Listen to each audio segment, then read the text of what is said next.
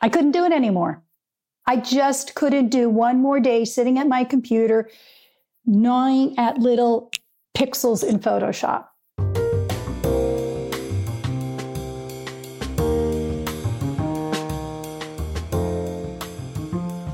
Welcome to Smashing the Plateau.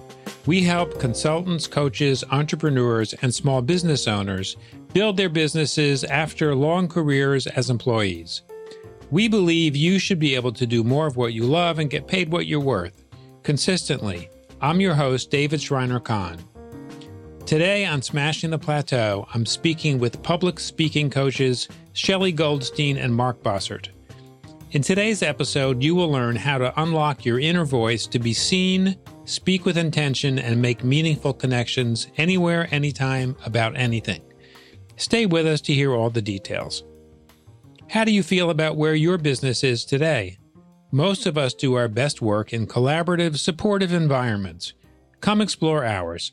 The Smashing the Plateau community can help you build your business through engaging discussions, live events, a private communication platform, accountability partners, and lots more. Learn more at smashingtheplateau.com. Now let's welcome Shelley Goldstein and Mark Bossert. As international speaking coaches and founders of Remarkable Speaking, Shelley and Mark have trained thousands of people in over 40 countries from just about every industry on how to become confident and compelling speakers. Shelley and Mark, welcome to the show. Good to be here. Thanks. Thanks so much for having us. So how did you guys learn to be good storytellers? And go ahead, Shelley. Why don't you go first? Well, Mark is an amazing storyteller. I've learned a lot from him, but we met in a public speaking course that changed my life, and I know Mark's life, and just learning to share a moment, learning not to summarize was really pivotal for me. And I'm not kidding. Mark is a brilliant storyteller, and watching him express some really specific moments in his life started me thinking that getting there is really how we connect with people. And what was that story? Mark told a story about him and his son, very painful story about the journey of addiction and what they struggled to go through. And that was incredibly vulnerable and revealing. And what's interesting is in analyzing that, I don't think less of the man, I think more of the man, and it's quite brave. And that inspired me to be able to do that for others. And Mark, why don't you share, how do you think you became or you learned to become a good storyteller? I didn't know this was happening at the time, but what I've learned from coaching other folks is we have this almost addiction to setting the scene, building a world prior to telling the darn story. And once I got that, I tried it and it was like, wow, we were playing games impromptu where we had to tell a story in a short period of time. And it was just like something clicked in my brain where I was able to do it in a way that I'd never been able. And I knew, well, you got a minute. You got to dive in right now. You can't be setting this thing up. And I totally lost myself. I didn't even know what I'd said when I told the story. And everyone's kind of wide-eyed and kind of, wow, that was amazing. Where did that come from? And I had no idea. But that ability to just dive into the end of the story, it takes practice. I'm not perfect at it by any means, but it takes a lot of practice, repetition. It's a skill that goes away without practicing, actually, is what I've found. And when you do it on a regular basis, it's kind of like if you're a tennis player and you haven't played tennis for a few years, your serve is not going to be the same as it was when you were practicing every day. It's sort of in that realm. And that's what we've seen. I learned that after the fact, basically, that, it was maybe happenstance or I just tapped into something inside of me in the moment. But then to make it repeatable, to be able to do it at a networking event, say, or talking with employees and motivating them, or or whatever it is, that takes practice in order to be able to bring that story up and really feel it so that the audience feels it. Could one of you give an example of setting the stage versus just telling the story? Yeah, I'll give something. So it started maybe way back about 10 years ago when I was first changing a career from design into marketing. It was it was a big office, big city. So I'm building in all these facts, right? You see me building that in there, and I'm setting the stage, where I was, what I was doing, maybe how long ago it was. The counter to that would be, I couldn't do it anymore. I just couldn't do one more day sitting at my computer, gnawing at little pixels in Photoshop. And I changed my thinking. So you see the difference in those two approaches?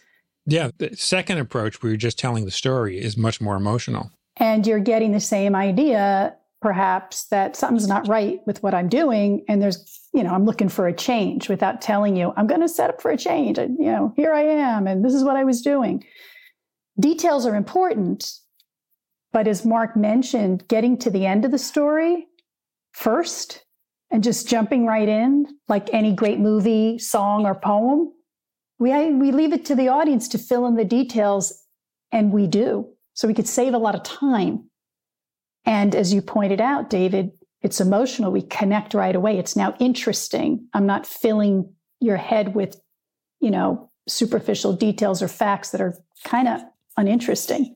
It's respectful of the audience to get to the point, to jump in at the end. It actually gives them autonomy. Yeah, it's great storytelling, it's entertaining, it's all these other things as well. But honestly, the deep value for me is that it's very respectful of who I'm speaking to. And even more than that, if I'm really deeply honest, it's way more interesting to me.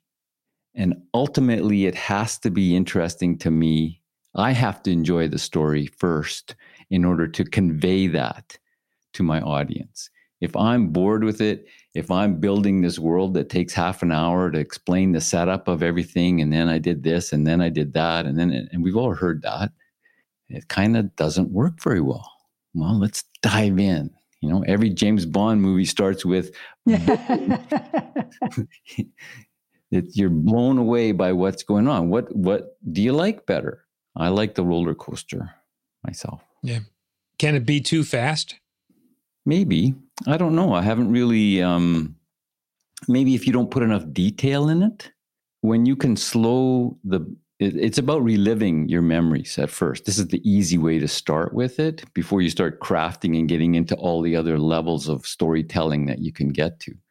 When you're just reliving a memory, something that you've done, that you're an expert in because you were there, then the details are what take you back into that moment, that flesh it out, that bring the emotion to it. When you think about the color of the room, the smell, the chair you were sitting in, these little things, that can seem like it's describing too much. And yet that detail, slowing it, that going into slow motion before you get to the punchline, really ups the ante of emotion for you as the teller, and then for the audience as well. And then the little twist, hopefully at the moment of high drama in your story, the thing you learned, the takeaway, the point you want to make to your team to motivate them or inspire them. Those are the things that are really important. And if, David, I might add to that, everything we do, what Mark and I believe we do when we're all presenting, interviewing, networking, however we're showing up to speak, the goal is a conversation. Even when you're on the podium, you want to engage with people. You don't want to be talking at people. So the idea of too much information or too fast or not enough, you're leaving people, if they're engaged, they want more. And that's a conversation, the follow-up. Tell me more. Part 2. This episode is so enthralling. We got to have a part 2 to continue this conversation, or especially if you're in business, negotiating or in sales, You want that follow-up call. And this is a great way to do it by bringing somebody into a story, and not always with a cliffhanger, but somebody saying, that's incredible. Here's my experience. Let's keep adding to it. So there's a back and forth dialogue. For someone who's a corporate refugee going into their own consulting or coaching business, where can storytelling be most effective for them? Exactly kind of the things we're going on here. It's you're going into a new situation and you don't want to discount your past just because it might be different. Different is where we innovate. Different is where we get creative. So that experience is very much who you are. So bringing that forward and sharing that, it's credibility. It's life's experiences. It's education. It's something different. That's a really interesting question you asked, David, because I don't know if there's anywhere where it's not applicable in reality. Introducing yourself, promoting yourself, selling to others, influencing, et cetera, all these things work better with a story because that's how humans are wired. That's how it works. So if you're coming out of corporate and you either don't have any training in storytelling or you're just not that good at it, where do you start? Call Mark and Shelley. Got to give me a little more than that, a few tips. Of course. Of course. Practice. You need to have the creative constraint of saying, okay, I have a story. And then you record yourself, whether that's an audio, whether that's a video, and away you go. Tell that story. Give yourself 5 minutes to tell the story. And then, okay, well, what's the 2-minute version? Because now you're going to start cutting out all that context development and all that other stuff. And you're going to get to what's the really important thing. One of the things that we've been taught and that we have embraced pretty fully is every story has really one point. There's one important thing. Kind of, I forget the Billy Crystal movie that was all about the one thing. City Slickers. Yeah, City Slickers. So the one thing is everything, but how do you get there? And how do you get there when it's extemporaneous? That's a big question people have. Well, it takes a little bit of practice and being able to go from that 5 minutes to 1 minute or even 30 seconds and make the same story, the short version, the really punchy, clear, here's the nugget inside of that story. It does take repetition, but not as much as people think. And you get the idea pretty quickly if you record and watch yourself, whether it's audio or video, and you go back and go, oh, I could have done that. I could have done that. And now you're starting to reinforce it. And that's called learning. Mark, what's a story that you use about yourself? One of the ones that let's jump in. I walk outside. It's dark. It's so dark that it's almost palpable. It's like a thickness in the air. I look up at the stars are so bright. It's minus at least 25 with the wind chill. Really cold. I got every piece of clothing on me. And we start to walk across the plain. And all I can see in front of me is the Sherpa from my headlamp, the back of his heels as we're walking across the plain. And suddenly up this little bump, but at 18,000 feet, it's freaking hard. I feel it in every pump of my heart, in every breath. It's ragged. Oh, back and forth. We zigzag up this little bump. And I start seeing literally stars. I've reached my limit. 18,500 feet, that's it. I sit down. I look over at Everest. The sun's coming up. And that's the culmination of my trip to Everest Base Camp. And how about one for you, Shelley? You started talking a little bit about your career pivot, whether you want to continue with that one or you have another one. What's one you'd like to share? Well, I was crossing Midtown Manhattan at lunchtime, so it was very busy during a busy work week, and everybody was dressed in suits and ties. And of course, I was dressed because at that time I was in the fashion business. But only a few years before that, I was in a different sort of designing of clothing. And walking across 7th Avenue with my associates comes a clown in full regalia with the nose, the shoes, the orange wig, yelling at the top of his lungs, "Shelley, good to see you, good to see you." I used to work for Ringling Brothers, Barnum and Bailey Circus as a costume designer, and I am on a first name basis with a lot of clowns, even a few of them to this day. But at that time, transferring into that industry was humiliating. And I had shame in that moment because it felt freakish. It took me a long time and a lot of practicing with my storytelling to embrace that as part of who I am, part of my career journey. From communications, whether I designed clothing for characters and developed identities that way, or through marketing or graphics, through a visual and words, to communications, actually speaking the word. And I tell that story with a lot of pride these days. I love it. I'd like to shift gears for a little bit and talk about your experiences in community in a business setting and how that may relate to some of the things that we have discussed up until now.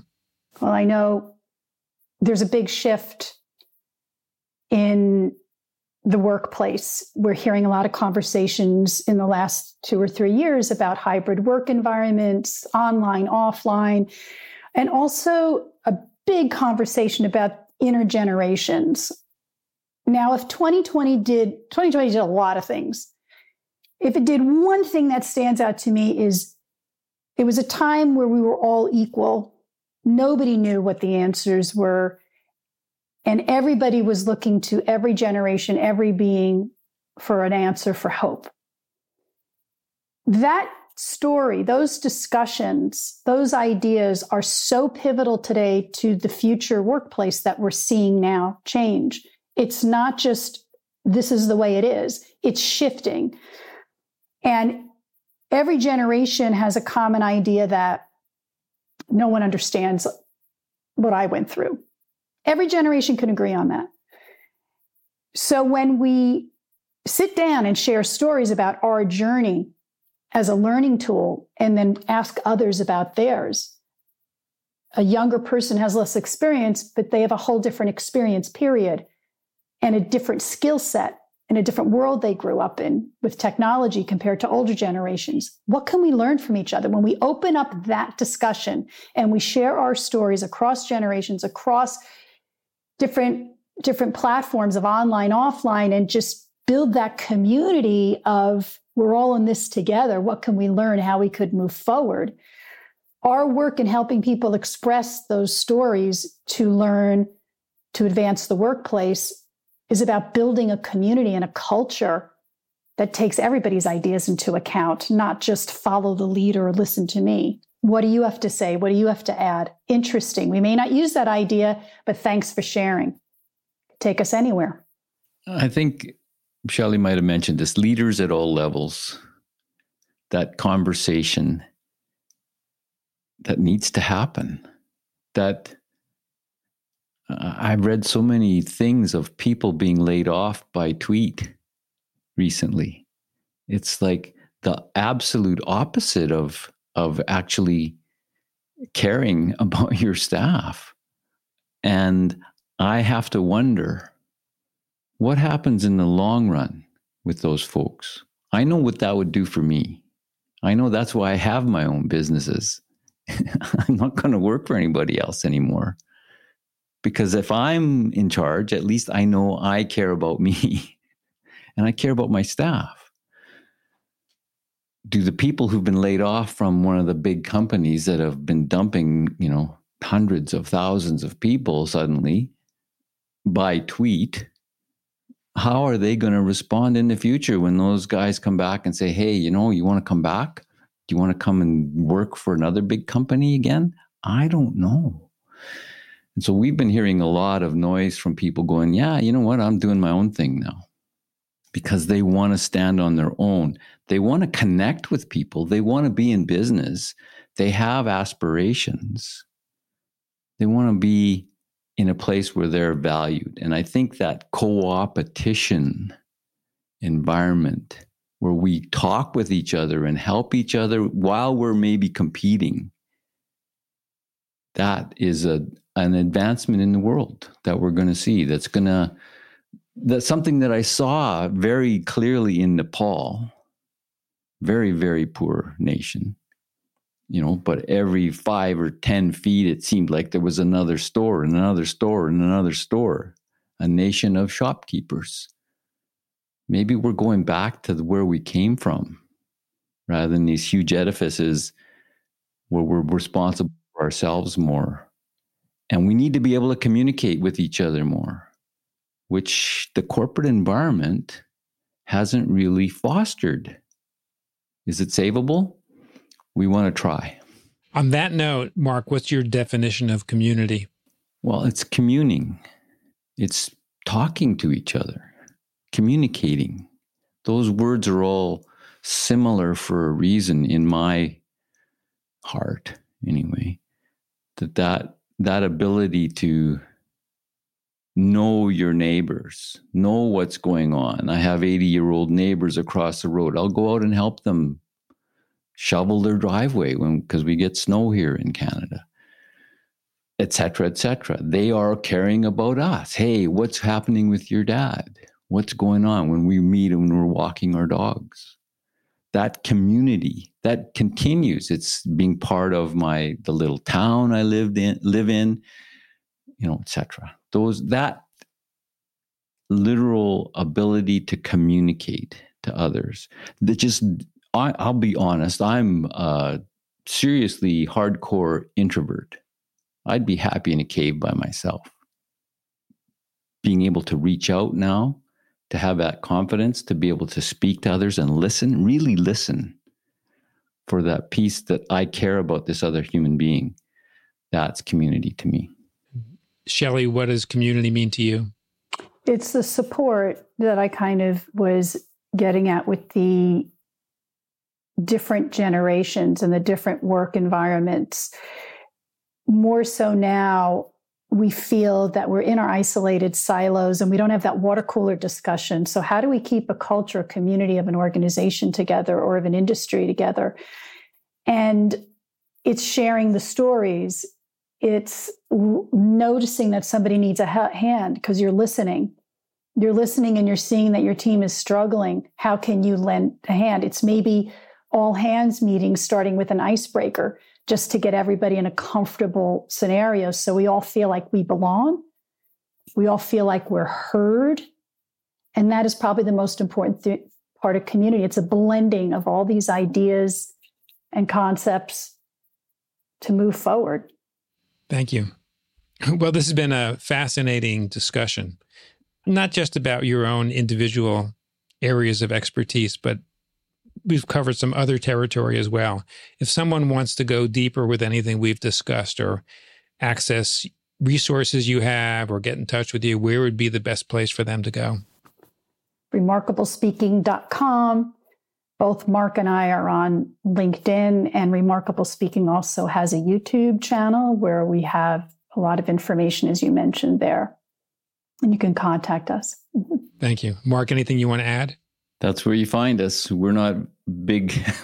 we're not anywhere else. Those are LinkedIn, YouTube, website. That's what we focus on. Shelley and Mark, thank you so much for taking the time to join us today on Smashing the Plateau. My guests have been public speaking coaches Shelley Goldstein and Mark Bossert. Thank you, Shelley and Mark, for joining us. Thank you, David. Thanks, David. When you visit the Smashing the Plateau website at smashingtheplateau.com, you'll find a summary of each episode along with the links we mention on the show. On today's episode with Shelley Goldstein and Mark Bossert, We learned how to unlock your inner voice to be seen, speak with intention, and make meaningful connections anywhere, anytime, about anything. How do you feel about where your business is today? Most of us do our best work in collaborative, supportive environments. Come explore ours. The Smashing the Plateau community can help you build your business through engaging discussions, live events, a private communication platform, accountability partners, and lots more. Learn more at smashingtheplateau.com. I'm David Schreiner-Kahn. Thank you for taking the time to listen to our show. I'll see you on our next episode.